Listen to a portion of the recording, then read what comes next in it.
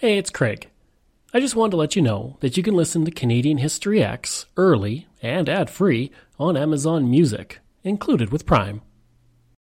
When you need mealtime inspiration, it's worth shopping Kroger, where you'll find over 30,000 mouth-watering choices that excite your inner foodie. And no matter what tasty choice you make, you'll enjoy our everyday low prices, plus extra ways to save, like digital coupons worth over $600 each week. You can also save up to $1 off per gallon at the pump with fuel points. More savings and more inspiring flavors make shopping Kroger worth it every time. Kroger, fresh for everyone. Fuel restrictions apply. Another day is here, and you're ready for it. What to wear? Check. Breakfast, lunch, and dinner? Check. Planning for what's next and how to save for it? That's where Bank of America can help. For your financial to-dos, Bank of America has experts ready to help get you closer to your goals. Get started at one of our local financial centers or 24/7 in our mobile banking app. Find a location near you at bankofamerica.com/talktous. What would you like the power to do? Mobile banking requires downloading the app and is only available for select devices. Message and data rates may apply. Bank of America N.A., member FDIC. Greetings and welcome to another episode of Canadian History X. If you'd like to support the podcast, you can for as little as $3 a month. Just go to patreon.com/CanadaEHX. You can also donate to the podcast by going to CanadaEHX.com and clicking Donate. Don't forget, I have two other podcasts out there, Pucks and Cups and From John to Justin, available on all podcast platforms. Today I'm talking with Stephen Brown. He wrote the excellent book, The Company, The Rise and Fall of the Hudson's Bay Empire. It chronicles 200 years of the company's history from its founding to the mid-19th century. So let's get right to the interview. So usual question to start these things off, why did you decide to write the book? It's an idea I've been thinking about for many, many years.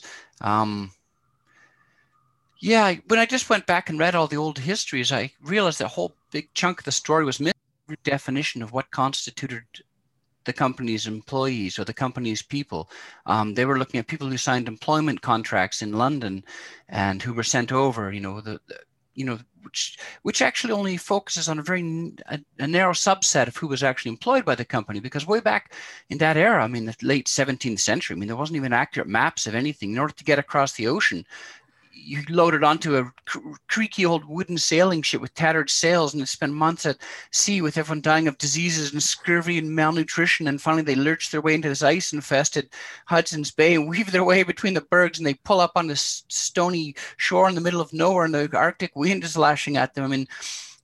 There's no way that these people had any inroad into that land at all, other than the road that came through cultural adoption of survival techniques from local peoples who use that coastline, western coastline of Hudson's Bay, seasonally.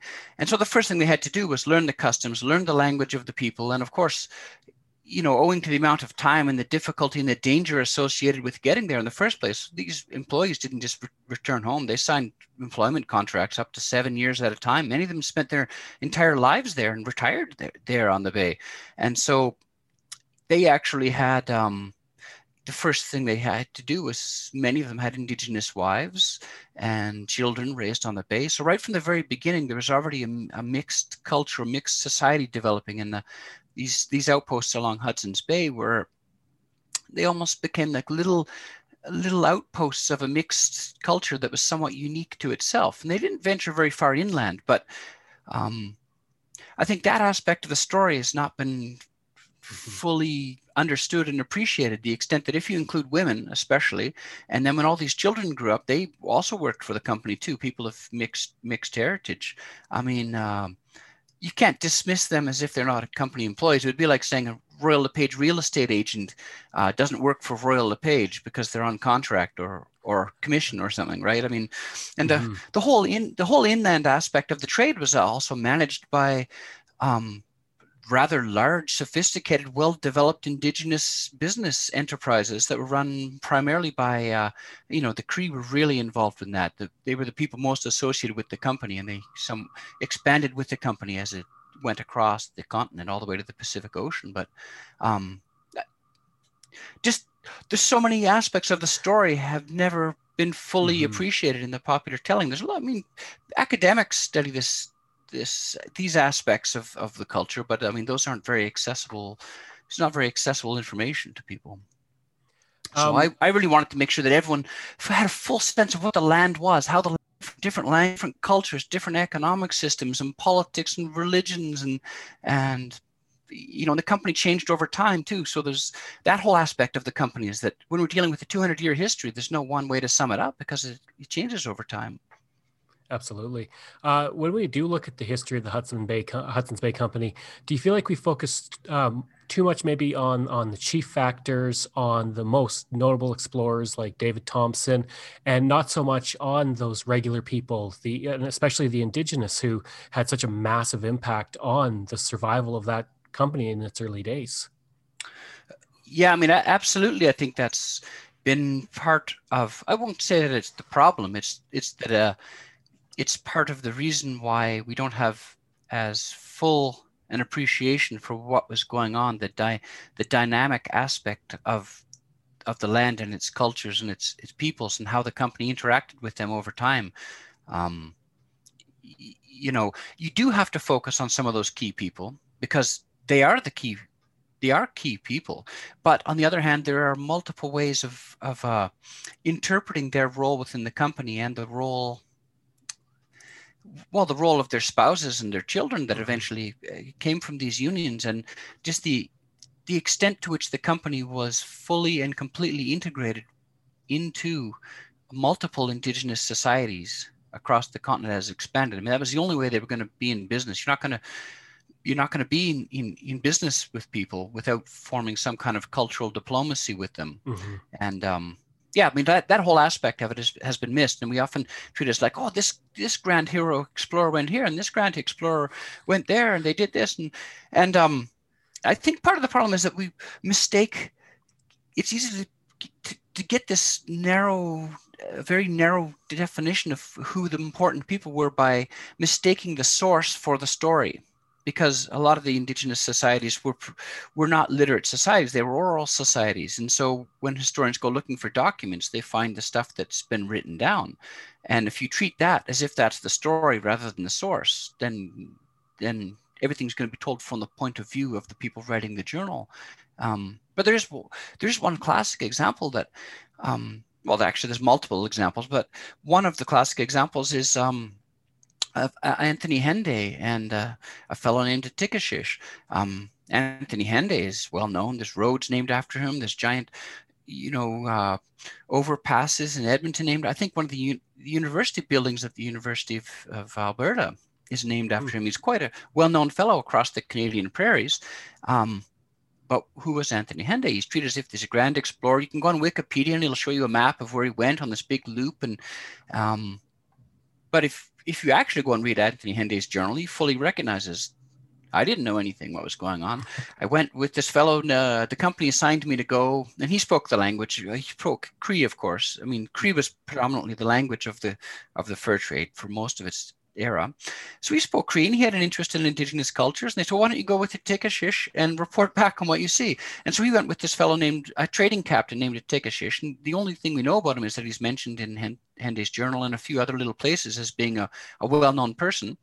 And this fellow took him on a multi-year journey that extended across all of, the northern Manitoba, Saskatchewan, all the way down to west of today's Red Deer, Alberta, and up around Edmonton and the North Saskatchewan River and back again. And he was one of the first people to have this grand tour of the interior part of the continent. And he was quite surprised to see, skilled horse riding cultures within sight of the Rocky Mountains and landscape of grasslands and aspen parkland with millions of bison swarming all over it. And, his reports back to the company were hardly even believed when he came back there. But, what to Henday, what was a grand multi-year expedition and exploration was to Atikashish just his regular business circuit.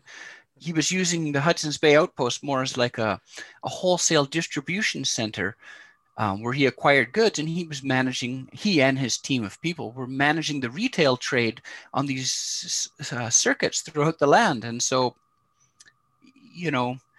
if you I'm using the same source, but just rephrasing the angle in which you view it a little bit. I mean, there's nothing, it's not to say anything against Henday. I'm sure he was an interesting person. In fact, he seems quite insightful, but he was definitely not the leader of that expedition. And so, Anthony Henday has to be considered with the Tigashish at the same time. I mean, they're both players in this grand adventure that they went on, and there's no point in only focusing on one and not the other. I guess the next question, when we look at like other countries, is there an example of a company that's had as much of an impact on a country as the Hudson's Bay Company has had, just towards Canada, towards development, settlement, interaction with Indigenous, all of that? There are a couple, but the Hudson's Bay Company is somewhat unique because it was around for so long. But think of the English East India Company. I mean, they accidentally ended up conquering India. And I say accidentally because it actually was not their plan at all. They were just a trading company. And it turned out that over time, one of the most valuable things they had to trade was their trained mercenaries that they were using to defend themselves against the French and the Portuguese who were also there. That they were so good at military that they kept being hired out as troops, and they kept building that up. And finally, they ended up conquering the continent, famously Robert Clive and his famous battles. And they ended up ruling this country, creating the modern India, which was then taken over by, the British Empire. But it was never, the British Empire never owned it. It was always the corporation that did. So they had enormous power too, in an entirely different way. Mm-hmm. But the Hudson's Bay Company, I think, owing to the nature of the fur trade itself and the cultural diplomacy necessary for the company to operate within that environment, had a profound effect upon Canadian society. Absolutely. When we look at the people who, like you said, they'd sign a contract, come to essentially almost the moon. I mean, in terms of the distance for them. So they come here, and I think maybe we romanticize it a bit. You're on the rivers, you're out in nature, but it was tough. It was hard work. What was it like for these people who came here to this new place and worked for years? Like it was no easy task. No, I think it would have been, culturally, it would have been a very eye-opening. I mean, only a certain type of person probably would, in those eras, have ever signed on for the job, and only a certain type would have succeeded at it. Someone who would have had to been very open-minded culturally and open to, extreme hardship, mm-hmm. and a very primitive way of life compared to what they had in their previous life somewhere on the British Isles, probably, or the Orkney Islands. The blisteringly cold winters along the coast of Hudson's Bay. I mean, there was a reason why the people there didn't overwinter on the coast of the bay. They went inland where it was less horrible. But the company's outposts were these, one of them, Prince of Wales Fort, is a horrible lump of frozen stone that's built up there in the Arctic. I mean, the descriptions of what winter was like there is staggering. Like it almost like you can't even believe it, where there's like inches of frost and snow and ice building up on the inside of the buildings, and they wake up in the morning and they're covered in frost, and there's icicles coming off the roof of it, and they're, no matter what they do, they can't get cold and they can't keep the wind out, and it just seems miserable, And then in the summer, the amount of black flies and mosquitoes that were there on the coast. I mean, like I said, there's a reason why not very many people lived there all year round, because they would go inland where it wasn't quite as miserable. But the outposts, they tried to make the best of it. They tried to impose some, weekly dinners for themselves, fancy type ones, or even daily dinners. I mean, they would all sit around the table and they would have, they ate pretty well. The whatever indigenous peoples that they were dealing with, probably the Diné speaking ones further north, and the Cree or the Ojibwe, further south, would often be contracted as hunters and as gatherers to bring in various types of food. And they could also hunt a lot of birds, so they were eating roasted birds a lot, and fish. So some of their meal plans actually sound, quite appetizing, actually. But not too bad, yeah. Yeah. When we go into the bay and we're buying clothes and stuff like that, it's very easy for us to forget the history of the Hudson's Bay Company. And I guess a lot of people don't know, the Hudson's Bay Company was involved in battles, the Battle of Hudson Bay, the Battle of Seven Oaks. Are those kind of those interesting things in the history that just a lot of people don't know about? Yeah, I mean, there's so many fascinating things like that because it, went on for 200 years and was an all-pervasive aspect of interactions between peoples in, everything outside of the St. Lawrence area has quite a different history. The sort of Ontario and Eastern Ontario and parts of Quebec has a very different history, but anywhere where the company operated, which was an enormous region, actually extending into parts of the northern states and all the way out to the Pacific Ocean at some point, including Washington and Oregon. I mean, yeah, the things that it was involved in, like you alluded to, like giant battles. I mean, there was a huge battle in Hudson's Bay involving warships. Mm-hmm. Even though the Hudson's Bay was always a civilian commercial operation. It was never involved in the military. There was no British troops involved in it. They didn't wear red coats and fire guns around and have British military officers ordering them around. It was always a completely separate entity. People were not, they were there to work as blacksmiths and hunters and trappers and traders or cultural liaisons or whatever, all the daily aspects of work. They weren't military, and nevertheless, whenever there was a conflict between England and France, which were very common in the 18th century, they were always at each other's throats. The French would often either send overland troops up from Montreal, or in this one case, they sent a huge fleet of warships in. And in one instance, there was also a British fleet of a couple of warships, and they came in at the same time. I believe it was in the 1690s.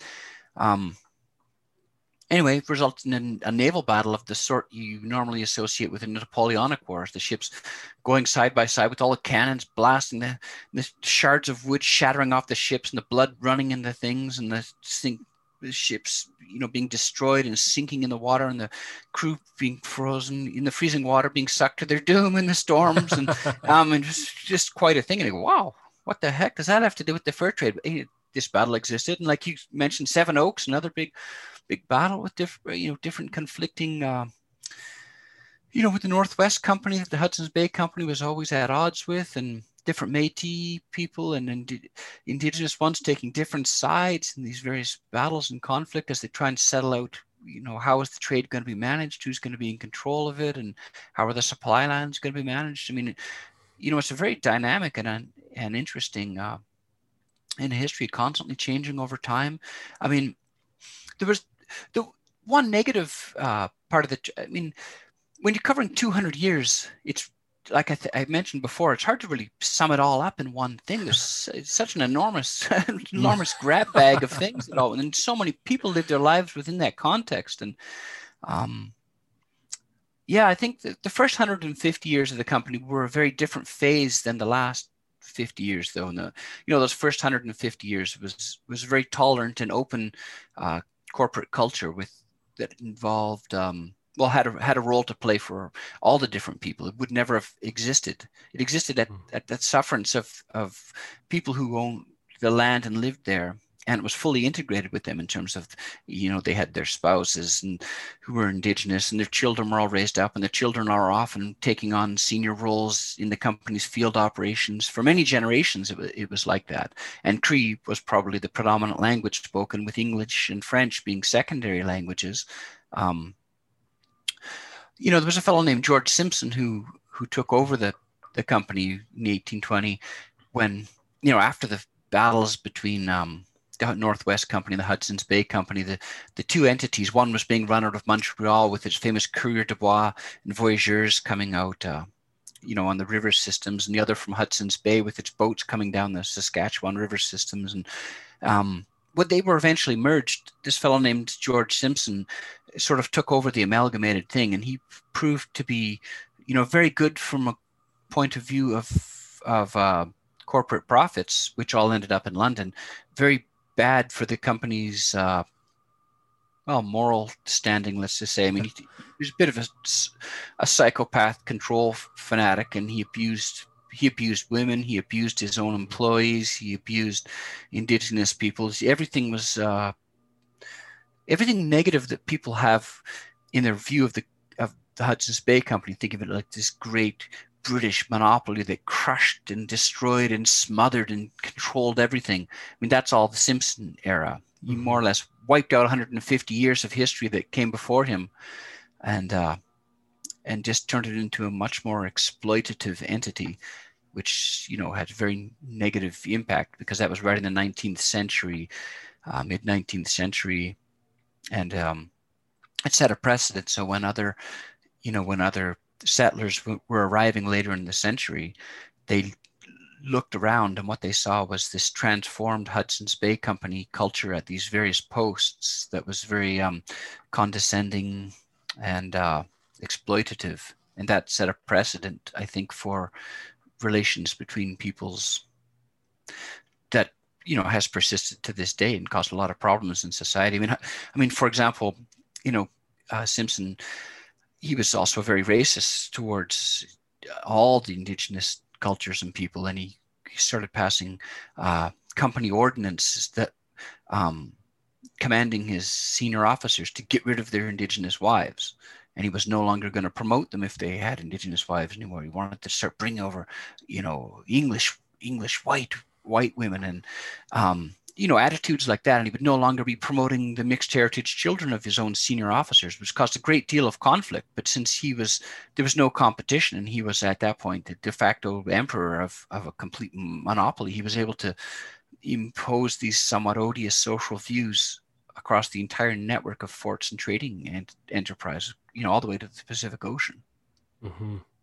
In regards to, you know, the Northwest Company and everything, why was the Hudson Bay Company able to operate for essentially almost over a century as a monopoly? Why did it take so long for like competition to come in? Was it just because there was so much distance, the interior wasn't really explored, or was it just because things took longer back then? Yeah, it's a bit of both, actually. I mean, much is made of this great monopoly that they were given, but what the monopoly initially gave them in 1670 was protection from domestic competitors. So they were allowed to be the only British entity, or English at the time, entity that was going to operate in those lands. And so, you know, a different group of British merchants couldn't just, you know, form their own company and also go to Hudson's Bay. So they began from that point of view, but the monopoly never extended to other countries or peoples. And so, you know, there was always a French fur trade along the St. Lawrence, and it was expanding westward too, and northward towards James Bay, because that's where the best furs were to be hailed from. And so that obviously led to the conflict between those two companies. But it took many generations before there was enough people involved in the trade, and that there was not enough furs for both of them, and their supply lines began to intersect somewhere in Manitoba, which is where we were talking about the Battle of the Seven Oaks. You know, was essentially over supply lines for long fur brigades that were extending from Montreal way up into the, you know, Slave Lake region, and crossed with the Hudson's Bay Company supply lines and business operations that were coming, you know, south and west from the bay. And that's what that conflict was all. But it took a long time because the land was just so darn huge. And like we were mentioning earlier, a lot of the retail aspects of the trade were actually being managed by indigenous peoples, primarily the Crees, you know, were running their commercial enterprises that were doing that aspect of the business. And it was only, you know, actually a horrible disease outbreak in 1780, which was a smallpox epidemic, which came up from Mexico, actually, and was able to spread so fast in a way that it never could have before, because of horses decreased the time of travel between different communities. And so the disease spread because people were asymptomatic for a long enough period of time that they would get to new communities. And anyway, it spread all the way up through the U.S. from Mexico, along the eastern prairies, just to the east of the Rocky Mountains, and then worked its way back east towards Hudson's Bay and the Great Lakes. It was just a devastating epidemic. I mean, it wiped out, you know, killing up to 80% of the people in certain regions, 100% in one region sometimes, and the next valley over, it would be completely, wouldn't touch the people at all. But anyway, that one that one disease outbreak that went on for several years radically changed the interior of the whole northern part of the continent, and it completely shifted the corporate patterns of the Hudson's Bay Company and the Northwest Company, because there was all of a sudden a mighty depopulation of entire regions.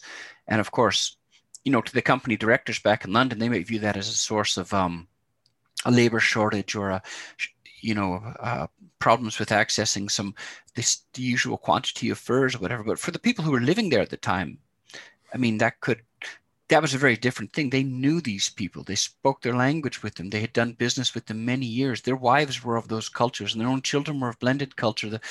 That could mean it might have been their extended family of these people who were also dying of the disease. So, this was a horrible event at that time. But the economic implications of it were that in order to maintain their business, the company, Hudson's Bay Company, started moving inland to take over more of the role of procuring or bringing their trading depots closer to people inland. Now that it was very difficult for the population density was so much lower that they had to keep accessing the distant markets themselves, and that's what drew the company inland in the late 18th century. So by the 1790s, they were actively setting up outposts along the different river systems, and going into the subarctic, and Alexander Mackenzie's, somewhat famous expedition to the Pacific Ocean, and you get your David Thompson characters, surveying and mapping and looking for new routes, and you also get your it had the same impact to the Northwest Company, which wasn't really called the Northwest Company until the late 18th century anyway. It was just, there were French traders, but of course Britain ended up, taking over, conquering New France, in the 1760s, and ended up owning all of that. And so, yeah, it's a complicated story, of course, but that enabled British capital to flow into Montreal and finance further expeditions from the south, from Montreal. So, the conflict already began at that time, and they weren't even foreign. They weren't French anymore. The voyageurs were French or Iroquois, but a lot of the capital and a lot of the management was from Scotland, and tapping into the capital markets in London. So that's when it became a serious competitor with the Hudson's Bay Company, and that's what drove all those clashes in the early 19th century.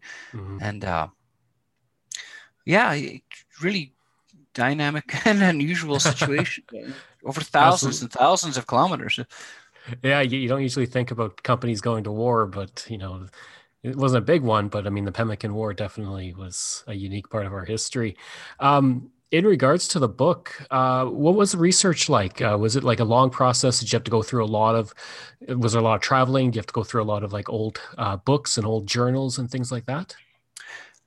Yeah, oddly enough, because this is such a huge part of North American and particularly in Canadian history, almost everything associated with that has already been collected up and published. And oddly enough, and this is, I've written several books in the last little while. Actually, I think I've written 10 books now. And the last several ones, the research is astronomically easier than it ever used to be. I hardly even use anything on paper anymore, or even go to a library. Everything has been digitized online through various universities they put up on their archive. So you can actually gain access to huge quantities of information right from your office, which is it's actually amazing. It's transformed how an author like myself can do the work. So I didn't really discover new material. I just looked at material in a different way and took an entirely different approach to telling the story, So like I had mentioned earlier, I wanted to make sure that I wasn't confusing the source with the story. So I would get the information from the source, and then I imagined myself floating above the scene, looking down at the map, and tell the story from that point of view, almost as if it was like a third-person universal storytelling thing. And I really wanted to focus on the people too, rather than, the economic minutiae or the exact quantities of trade from each region, or the exact numbers of beaver skins versus marten skins, and how the trade could shift it over time. A lot of that information is out there. Academics have been studying this at the universities for generations. But my focus was always going to be on the people and not on the exact, technical minutiae of each individual region. And a lot of these people do come to life. I mean, I had to search a bit more to find information, like, for example, on Atikashish. He's not mentioned very much because he didn't write his own journal. And so, but I will tell his story in association with Anthony Hende's story to make sure that we have a better appreciation for what the land was like, and the dynamics between the various peoples, and how that was, changing over time, depending on which regions and land they went to. And but it does take a long time, and the book ended up being bigger than what I thought it was going to be, and the publisher had to agree to allow me to add a couple chapters on. But honestly, if they had told me, we have unlimited money and we're going to shovel it out the door towards you, we need a book that's twice as long that covers everything. We don't, I could have written twice as long a book. There's an infinite number of stories that could go in there, right? And I always wanted to tell, like, there is a dominant narrative, and it does focus on some of the main people, and you cannot get away from that. But what I wanted to do is to bring in some of the smaller stories of people who lived their lives within the context of the larger story, just to sort of bring in a few little alternate little perspectives on the world, or just a bit more, diversity into which type of lives and how they were being lived, just to give a broader, appreciation for, well, the true liveliness of what was going on, the dynamic aspect of the land and its people, and how they were all, affected and changed by these changing economic conditions. In regards to that, what do you hope people get from reading the book? What do you hope they learn about the company and the people who made it? I hope they learn, like, the first thing is, like, how dynamic the land truly was, and how interesting it would have been in this era when there's all these different cultures and different pre-existing trade networks, and different, the politics and the economic systems. And, it's just, to me, it's absolutely fascinating how it existed and how it interacted with the company, and how the company changed with it over time. The second is the first 150 years of the company's history is a very open, fluid corporate culture, which incorporated the needs and the interests of all sort of people. Cultural diplomacy was one of the key aspects of it. Probably more than half of the people who worked in that company were of Indigenous or mixed heritage. That's something people don't really appreciate. They think, it's some great, English and Scottish intrepid adventurers doing all this. And thinking, no, it isn't really. Let's be honest, especially if you count women as being people, which, of course we do these days. 100 years ago, they would not focus on that very much. But if you factor in that half of the people in any given settlement were likely women, and they were likely Indigenous women or of mixed heritage, and so were all their children. As a social history, that's a very different perspective on the company and its operations and how it changed over time. And I guess thirdly, I can't stress this fellow named George Simpson. I've written a lot of books. I read history. I love history. I hardly ever come across anyone that's as mean and nasty a person as he was, and just how truly, like, repulsive an individual, and how he cared so little about anything other than his own self. His own self was, he just wanted to have power. Everyone he wanted under his thumb. He wanted to squash them and control them, and just to be the preeminent sort of boss of everything and everyone, and micromanage everything for his own benefit. And what a negative aspect of culture he introduced into, most of Western Canada at that time, and how he destroyed so many different lives. But even when he was there were people who were living their lives working around him. But as a dominant historical character, he can't be ignored. You most certainly can't be celebrated. And we really need to come to grips with just how foul a person he actually was.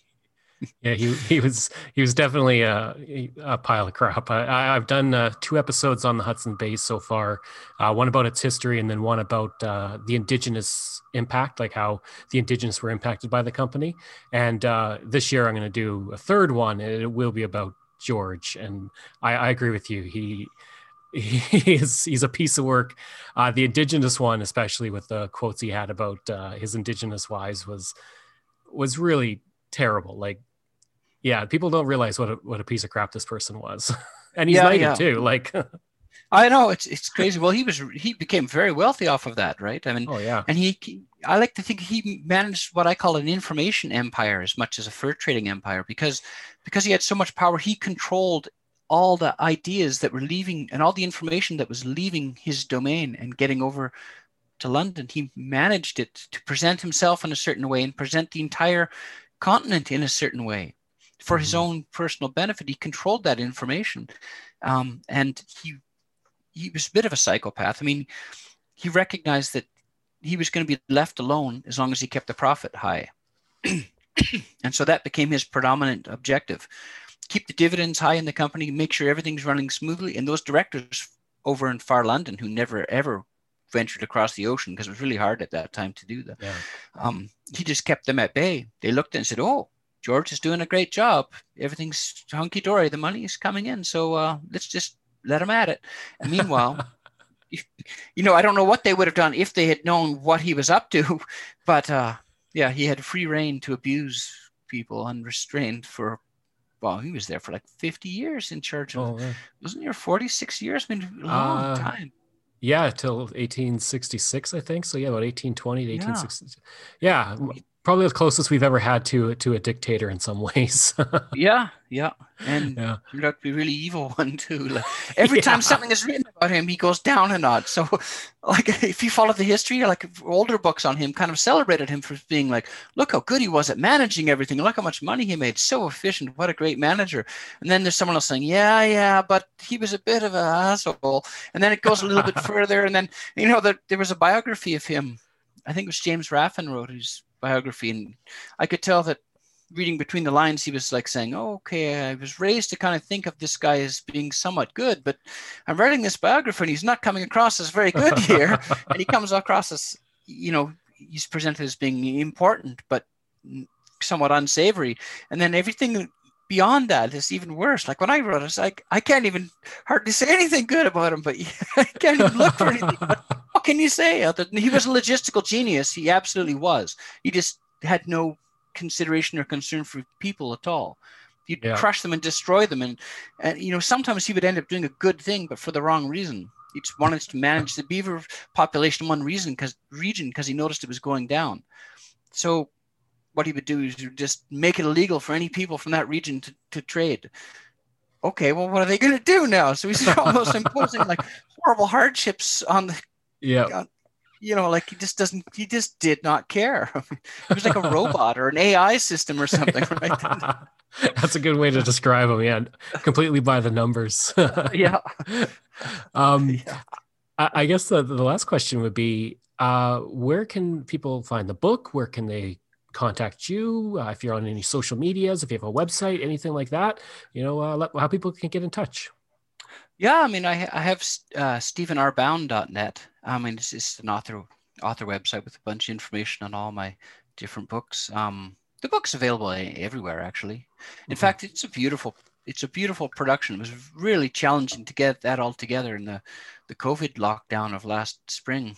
Can you imagine how hard it would have been on all the publishing offices of Penguin Random House, this big multinational publisher in downtown Toronto, who just kind of ordered out of their office buildings and tried to repiece their entire business entity from their kitchens. So it was a bit of a challenge, like getting all the parts of this book, because it happened right in the middle of it all. Trying to do the most communication over how things are going to happen, and the editing and the images, and wow, it was a bit of a challenge. And any social media or any anything like that? Well, I don't really do Twitters very much. I mean, I have an author Facebook page. It would come up if someone typed my name in, but I'm not hugely active on that. But I always respond when people send me queries through my website, which I get quite a few, especially. I can hardly keep up with them these days. I like to hear what people think and what their ideas are, and share some of their stories too. I've heard some really fascinating things from people. I hope you enjoyed that interview with Stephen Brown, and if you did, please leave a rating and review. If you like, you can email me at craig@canadaehx.com. You can visit my website where you'll find hundreds of articles on Canada's history as well as all my podcast episodes. Just go to canadaehx.com. And again, you can support the podcast for as little as $3 a month. Just go to patreon.com/CanadaEHX, just like all of these wonderful patrons have. And I apologize if I mispronounce any names. Diane Wade, Lori Ann Kirby, Gary Dolovich, Nick Zinri, Pamela Elder, Shannon Marshall, Clinton Martinez, Dimitri Chauve, Aaron O'Hara Myers, Robert Dunseith, Todd Casey, Catherine Rawa, Luke S., J.P. Bear, Jason Hall, Phil Maynard, and Iris Gray. As well, you can find me on Facebook. Just search for Canadian History X. Remember, that's EHX. I'm on Twitter. My handle is Craig Baird, CraigBaird. And don't forget, you can find me on Instagram. Just search for Bairdo37. Thanks, and we'll see you again next time.